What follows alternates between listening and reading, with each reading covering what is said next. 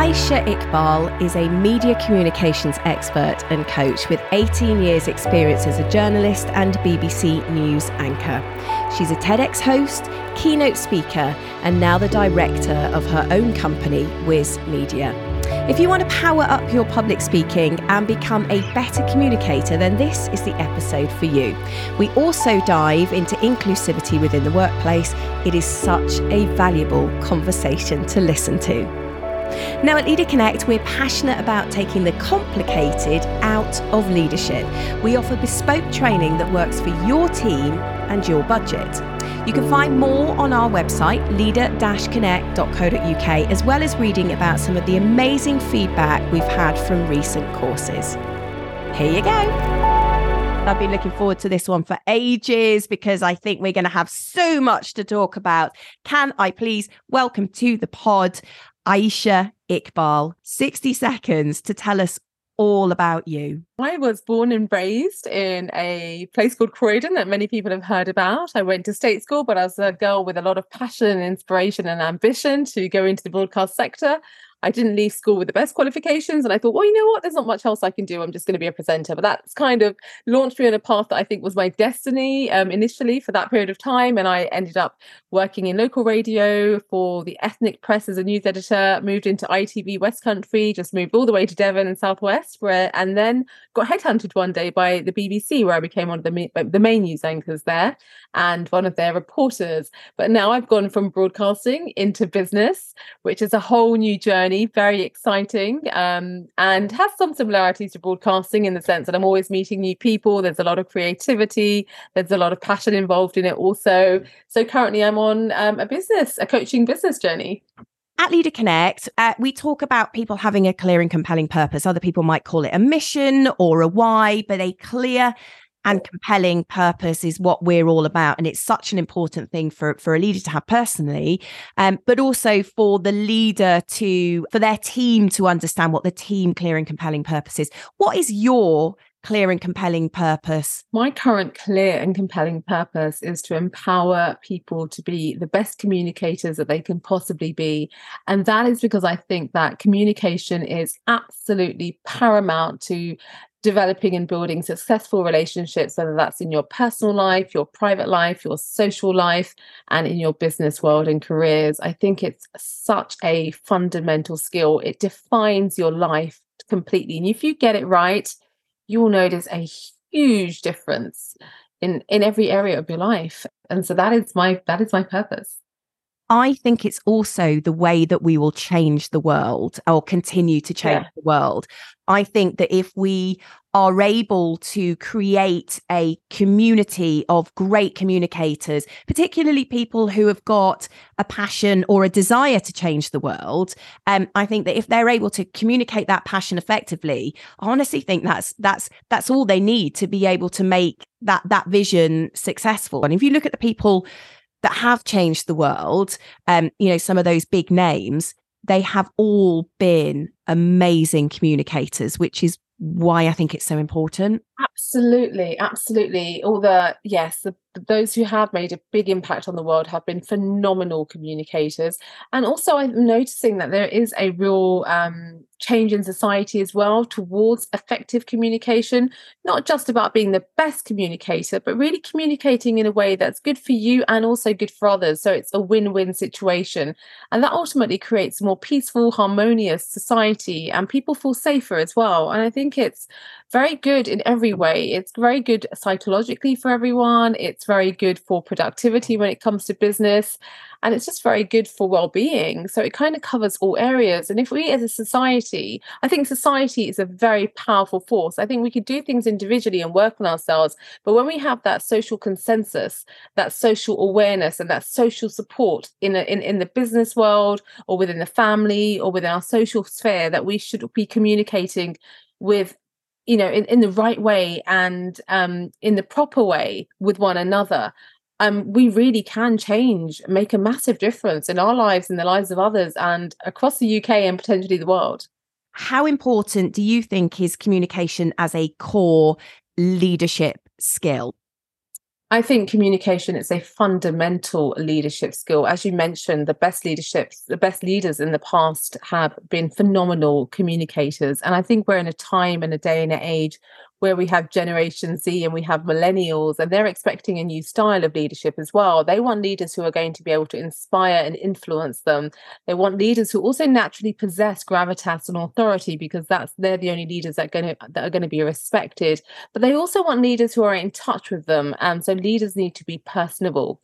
So leadership today is extremely important, but it is evolving and it is changing. Can you explain how it is changing? I think because in organizations, I think today, employees don't just want to have leaders that are kind of in their rooms and just being authoritative and disconnected from them. They want connection from their leaders.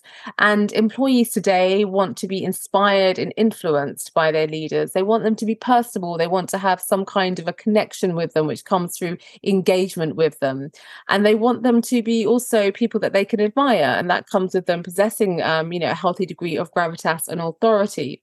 So I think that, I think there's that expectation is on leaders, and they now have to raise the bar to get to that level, which is is a challenge. If you're used to being a leader that leads with authority, you have to now find a good balance that's going to be the people's leader. Yeah, and I like that term influencer. Now, I like it, but in many ways I don't like it, because I think that quite often we see the influencer almost as a sort of slightly negative term. But I do think that leaders need to be influencers. They need to have that power to influence change, and to be somebody that is there, not in a really remote way, but somebody that the team admires and aspires to be, but also in a very approachable way, because the influencer that we see on social media tends to be quite disconnected from us. So it therefore feels quite unobtainable. What do you think then, from your personal experience as a communicator, as a broadcaster, what is the definition of good communication?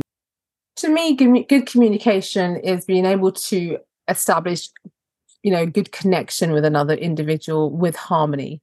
That is, I believe, the fundamental of good communication. And if you can do that, you've got it right.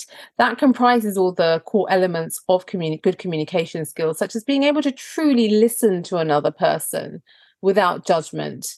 And also to be able to express your thoughts and your feelings clearly to another person. Clarity is also very key. So I think just listening skills, being able to express yourself clearly to another person, and also just being confident to be who you are. I think if you can comprise all these elements together, you'll end up with a result that is harmonious communication. And I think that is what we should be aspiring towards. Leadership is just plain you. And I think that if there's one thing that I've observed, not just in leaders, but in all of us, and particularly actually, for us as broadcasters as well, you will have a persona that you would have used in your case on screen, and in my case behind the mic. But actually, the key to being a successful leader is being authentic to who you are. And by being authentic to who you are, you're then able to communicate more effectively, because there's nothing worse than, we all play a bit of a role, don't we? But there's nothing worse than creating this role that isn't you, because that just leads to poor communication, I think. Yeah, and I think there is a real drive to be, to be more authentic. And whether you go onto social media or whether I'm mixing with people, I'm finding that people are trying to be themselves to the best of their ability. Obviously, we're still in a world where there is a lot of ego still that exists. So I think it is a fine balancing act, because, sometimes when people go too authentic, they can overshare as well. And we don't necessarily need to go down that road. We do need to find a balance between communicating well and being authentic to the point where we're not always trying to hide away and always trying to impress other people and always trying to put on an act. We need to be authentic, but we also need to find a good balance. I wanted to talk about the leader who finds it really hard to be perhaps in front of an audience, whether or not that's in, I don't know, a boardroom or a big meeting, on a stage. I think more and more people are being invited to join people like me on a podcast. And for some people, that absolutely fills them with fear. And it's one of the things that is preventing leaders from truly taking their mission or their passion to the next level. What are your hints and tips and advice and wisdom for leaders that are perhaps struggling to step up and use their voice? I think the first thing is practice. Right? Nothing happens without practice. So if you are a leader and you find it intimidating to express yourself on a public platform, you need to really start practicing using your voice. I mean, start at home with your family, start delivering public speeches to them, start recording yourself on your iPhone. And just so you can give yourself feedback and so you can start building your confidence in that area. The more you practice, the better you're going to be. I also think that if you are going to be actually delivering something and it's coming up, try to be clear about the message that you want to convey. If you have passion for something, it's going to give you natural courage because there's going to be meaning and something significant you want to put across to your audience. So I think that is going to enable you to enhance your delivery. Also, just realizing that those who are listening to you aren't, they're listening to you because they're there, to support you. They're not there to criticize and condemn you. So try to also, remember that and to also understand your audience so that you can, be engaging with them in that way. And just keep things simple and don't be afraid of making mistakes and errors. I mean, people sometimes think, a lot of people who are leaders, they can be real perfectionists and they can be very concerned about making the tiniest mistake, but people don't often notice the tiniest mistake. And people can actually warm to you more if you can make some mistakes when you're on a public platform, and just be comfortable with that. And don't think things are always going to go perfectly. It's very human to make mistakes and to make errors, and that's totally fine. And I think you made a very good point really about the audience. So two things I was going to say was that we've all sat in audiences and seen the person up front and gone, oh my goodness me, I could never do that. So the chances are the audience are probably more nervous than you are. I always allow myself lots of time.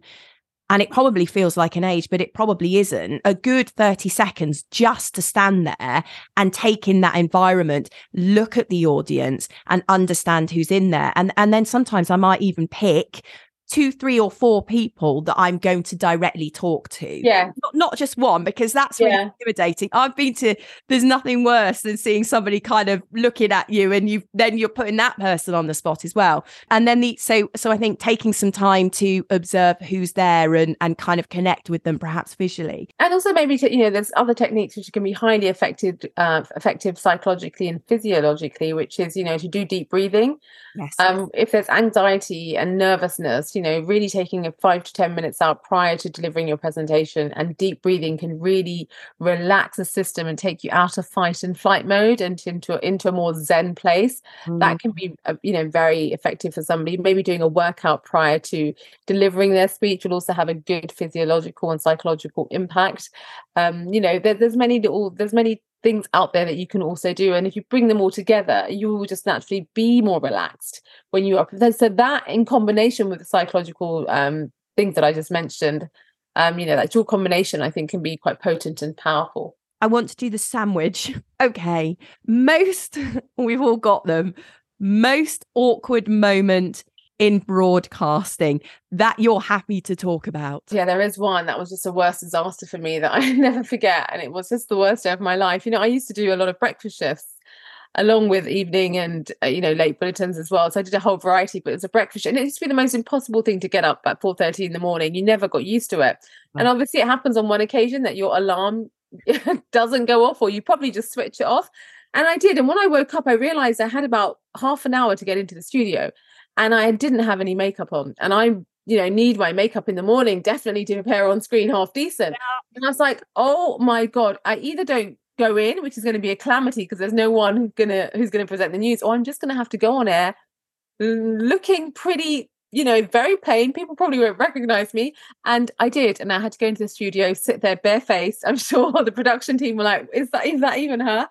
And yeah, that was a very uncomfortable moment for me. And if you had a few people come in the day and go, we saw you at 6:30 in the morning, you looked really different. I was like, thanks. Partly the reason why I went into radio was because I didn't necessarily have to worry about that. Oh, it's such a blessing. Yeah, it really was. I didn't realise that at the time, but now I look back on it, 100% it was. I used to do a show on a Sunday, and more often than not, I would go into work in my pajamas because no one was going to see me, apart from the one time that I went to the supermarket afterwards and I was buying my breakfast after the show and somebody shouted my name, Pack Supermarket, across all of the tills, and everybody turned around. I was in my pajamas. So similarly, wonderful moment for me as well. Everybody thinks that being recognizable is brilliant. It is. It's not at all. Not at all. Book that you've read that you would buy as a present for all of your friends. I do this. I find a book. I'm like, I love it. Everyone's having a copy. Well, I haven't completely read it, but I just read a few pages, and it was at my cousin's. It was on my cousin's bedside table,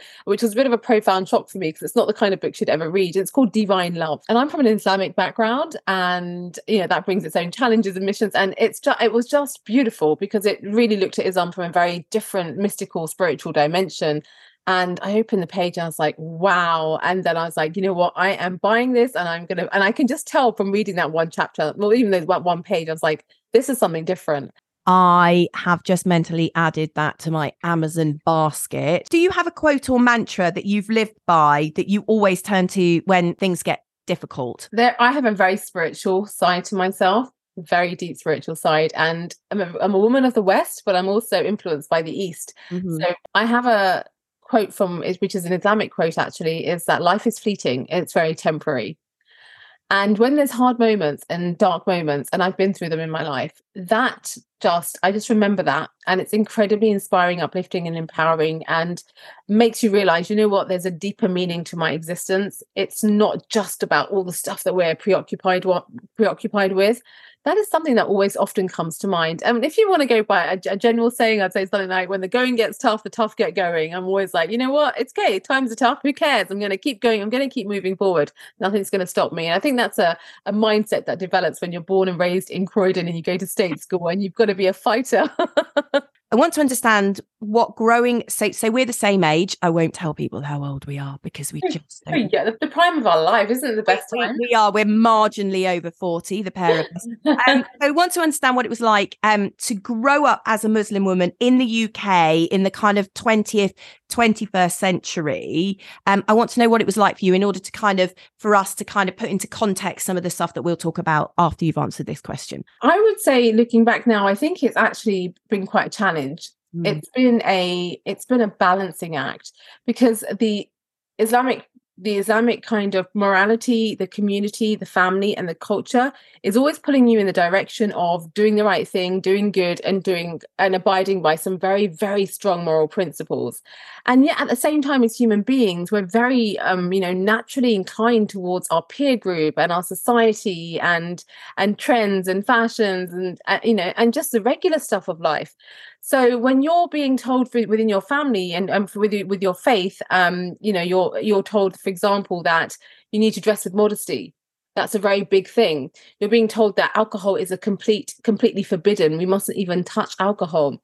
We're told that chastity is so important, especially as a Muslim woman, and Muslim men expect chastity from their women, especially prior in the last, in the 5-10 years ago, more so as these were such important things that were embedded into our minds, and that was in stark contrast with what we were being told by. I'd also be reading, Cosmo and Just 17 and Looks. I'd be watching all the regular programs on TV. I'd be hanging out with my friends at school, and that you're being pulled in two completely separate directions, because you've got a Western society that over a period of time is becoming more hedonistic and more liberal, and it's all about have a great time, enjoy your life. You only live once, life is short. And the immorality aspect in Islam is telling you know what, life is fleeting, life is temporary. There's a greater purpose and a meaning to your existence. Don't give in to your desires. Have a balance. You can have a good life, but you have to be done within certain boundaries and parameters. And juggling that can be a real balancing act. And I can truly say that I have found that to be a challenge, but I've worked out my way. And I think because I'm a confident person, I know a lot of friends who find that pretty hard. But because I'm a confident person and I believe in morals, and I think morals are very important for the functioning of the individual, for the healthy functioning of the individual, and for the healthy functioning of society as a whole. I haven't, there's times where I have, dabbled here and there, but I've genuinely tried to keep within the lines of my faith. And I think when you're younger, it's probably a bit tougher. But as you grow out of that peer group pressure, most people aren't doing all those kind of stuff. It's not all about clubbing and raving and boozing and stuff. So it's becoming a lot easier now. But definitely, I'd say it can be very challenging, and it is a lot about finding a balance. And what I've experienced from my within family, within friends, and within cousins is that there are some individuals who completely rebel. They just can't take it, and they will just dismiss their faith and culture and community, and they will just go towards society. And then there's others like myself who've tried to find a middle ground. What does an inclusive environment look and feel like to you, whether or not that's in the workplace or in the community or at home? What is an inclusive environment now? Yeah, I mean, within the home, an inclusive environment's okay. You can kind of work that out for yourself. I think in the community, in the workplace, I think for Muslims, I think I understand that, business is business at the end of the day. We can't put too much pressure on a business that they have to be catering for everyone's deepest religious needs. And, the business is about profit as well to some extent. And it is about people's well-being, but there has to be a balance. And I think the main thing I think that Muslims struggle with in this country is firstly, that I've struggled with over the years profoundly, is the most important is prayer. Just for the fact that people don't understand how important it is for those who do pray, that they want to be able to just take out 5 or 10 minutes in their day to do their prayers because they feel that's something that is important to them. That can be a struggle. So when I was working at the BBC, even, I had a little room that I was very fortunate that they'd given me, I'd asked for, and I would just quickly go down and do my prayers. But then even going into the bathroom, you feel uncomfortable because you'd be, doing the ritual wash of your face, trying not to get your makeup off and things, and feeling that if anyone sees me, they're not going to know what the hell I'm doing. I'm just going to look ridiculous. You'd be sneaking in, trying to do it at a time when nobody would see you. Things like that would be really appreciated if people had more awareness of what we're doing and why we need to suddenly maybe disappear for 5 minutes and just do a quick prayer. It's just like meditation. It's nothing more. We're not doing anything sinister. We're literally just worshipping God and remembering the higher source, the universe, and trying to be better people through our prayers. That's all it does. We'll actually probably come back as a better person after our prayer. And the other thing, I guess, is when it comes to things like, what's another challenge is Eid, which is our religious festival, right? So I understand it's challenged in the sense that for employers also, we have 2 Eids, but it would be nice if they could, just understand that even if there was that understanding that when of the dates that Eid falls on, and that, often, I mean, for many, many, many years, I've worked on Eid. And that's, you just feel that, there's no point mentioning it because you feel uncomfortable mentioning it, but it's as important as it is for Christmas, as it is. And it'll be nice if they recognize that and they gave us the opportunity to have a day off on Eid. For me, I think these are the 2 core aspects.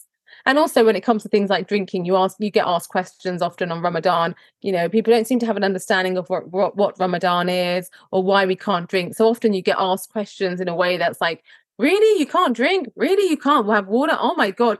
It'll be not. I think it's just nice if people have understanding. It's asking questions. I mean, it's about being curious, and through curiosity, we then start to realize that actually maybe through curiosity we get a better understanding, and then that understanding can lead to change within the community, in the environment. And we are so scared of asking questions because I think we'd really appreciate it. I mean, if I go into work, I would love it if we were to have if a leader was to say to us, we want to sit down and we want to really understand things so we can make things better for you guys and easier for you guys, and we want to understand some elements of your faith that are critical for you, that would make it easier for you at work. I think it would be profound. And I can really say I've noticed, I mean, there's been some work towards this in society. I've noticed such a big difference amongst Muslims that I know recently who have been like, Ramadan was amazing this year. And I'm like, really, what's the difference? And people are kind of like within the community are feeling more proud of their faith, and that's because of things like Sadiq Khan and the Ramadan lights coming on, and the fact that we're there's been Eid, a whole new feature on this morning, for example, where they were talking about it in a fun, friendly way. The fact that we can see ourselves being represented and we don't feel like we have for the last many years, where we've been kind of labeled as terrorists and, supporters of ISIS and fanatics and fundamentalists, when there could be nothing further from the truth for any of the Muslims I know. I don't know a single Muslim person who is inclined in that direction. In fact, it is the very opposite. Well, so I don't think it's as simple as this, but terrorists are terrorists, Muslims are Muslims. Totally different ball game. I mean, those who are terrorists, they're it's a manipulation of scripture, and they are inclined towards that aggressive nature, and they're just picking, okay, well, let's do this. This gives me a good excuse to go out there and perpetrate violent acts. But the majority of Muslims, it's all about, I mean, Islam, the main things I've learned, and when I've learned and grown as a Muslim, it's only made me a better person in every single dimension. It's made me more loving. It's made me more humane. It makes me more giving. These are the things that I take away from it. And I think increasingly, as we become more emotionally aware as a society, more and more people are their understanding of Islam is all about becoming a better person. I have friends talking to me who are Muslims. They're like, what's the point of praying if we're not going to be good people? What's the point of us fasting if we're going to be, we're going to go out and we're not going to be, caring and considerate to others? What's the point? Because we've also seen previous generations of parents who were quite ignorant of their faith at a deeper level, and they did a lot of practice, but it wasn't so much tied in with their character and worship. Go hand in hand, and that is what worship is about. That is what fasting is about. That is why we're meant to pay charity, so that we kind of decline ourselves and we deprive ourselves of our ego, and that we then are more available and capable to give more to others. I believe that encompasses all faiths as well. Is that absolutely desire to go out and to be kind and to make the world a better place in whatever way that we have decided that we will do that. How specifically can women contribute to creating to more inclusive workplaces and communities? Because I think we have quite a unique set of skills. Well, we love talking. So that's great. Yes, we do. We love talking. We're highly creative, and we have empathy within us, and we love to form social connections. So I think that's such a powerful thing. So I think women definitely, if they have that as an agenda in their minds, that we want to, increase our that inclusive element within our environment and within the workspace, and they put their minds to it with their unique, natural, inherent talents and skill sets, they could really make an impact. So I think employers need to really think about that and get their women definitely involved more so in this area, because we are just naturally inclined to be social creatures. We want harmony, we want closeness, we want connection. We're just driven towards that. Whereas I think some men are, but many men are not so focused on that. It's perhaps not as, we're massively kind of putting people into categories, aren't we here? But it's perhaps not as much a natural skill set. But I think that's a really lovely place for us to stop. And I wanted to say thank you to you for not just sharing your tips on communication, but perhaps enlightening enlightening. Oh dear. Us as to what inclusivity might specifically mean for you with your faith, not just faith, but culture and race. And if only it was as simple as this, is we just need to ask questions and be kind to each other and be curious. So much wisdom in one podcast. Now, for more wisdom, make sure you hit follow or subscribe so you don't miss an episode. I'd also be really, really grateful if you could leave us a review. More reviews means more listens to the pod, and more listens allows us to spread our simple leadership message far and wide. Make sure you also head over to leader-connect.co.uk to sign up to our newsletter, Free Leadership Learning, directly into your inbox.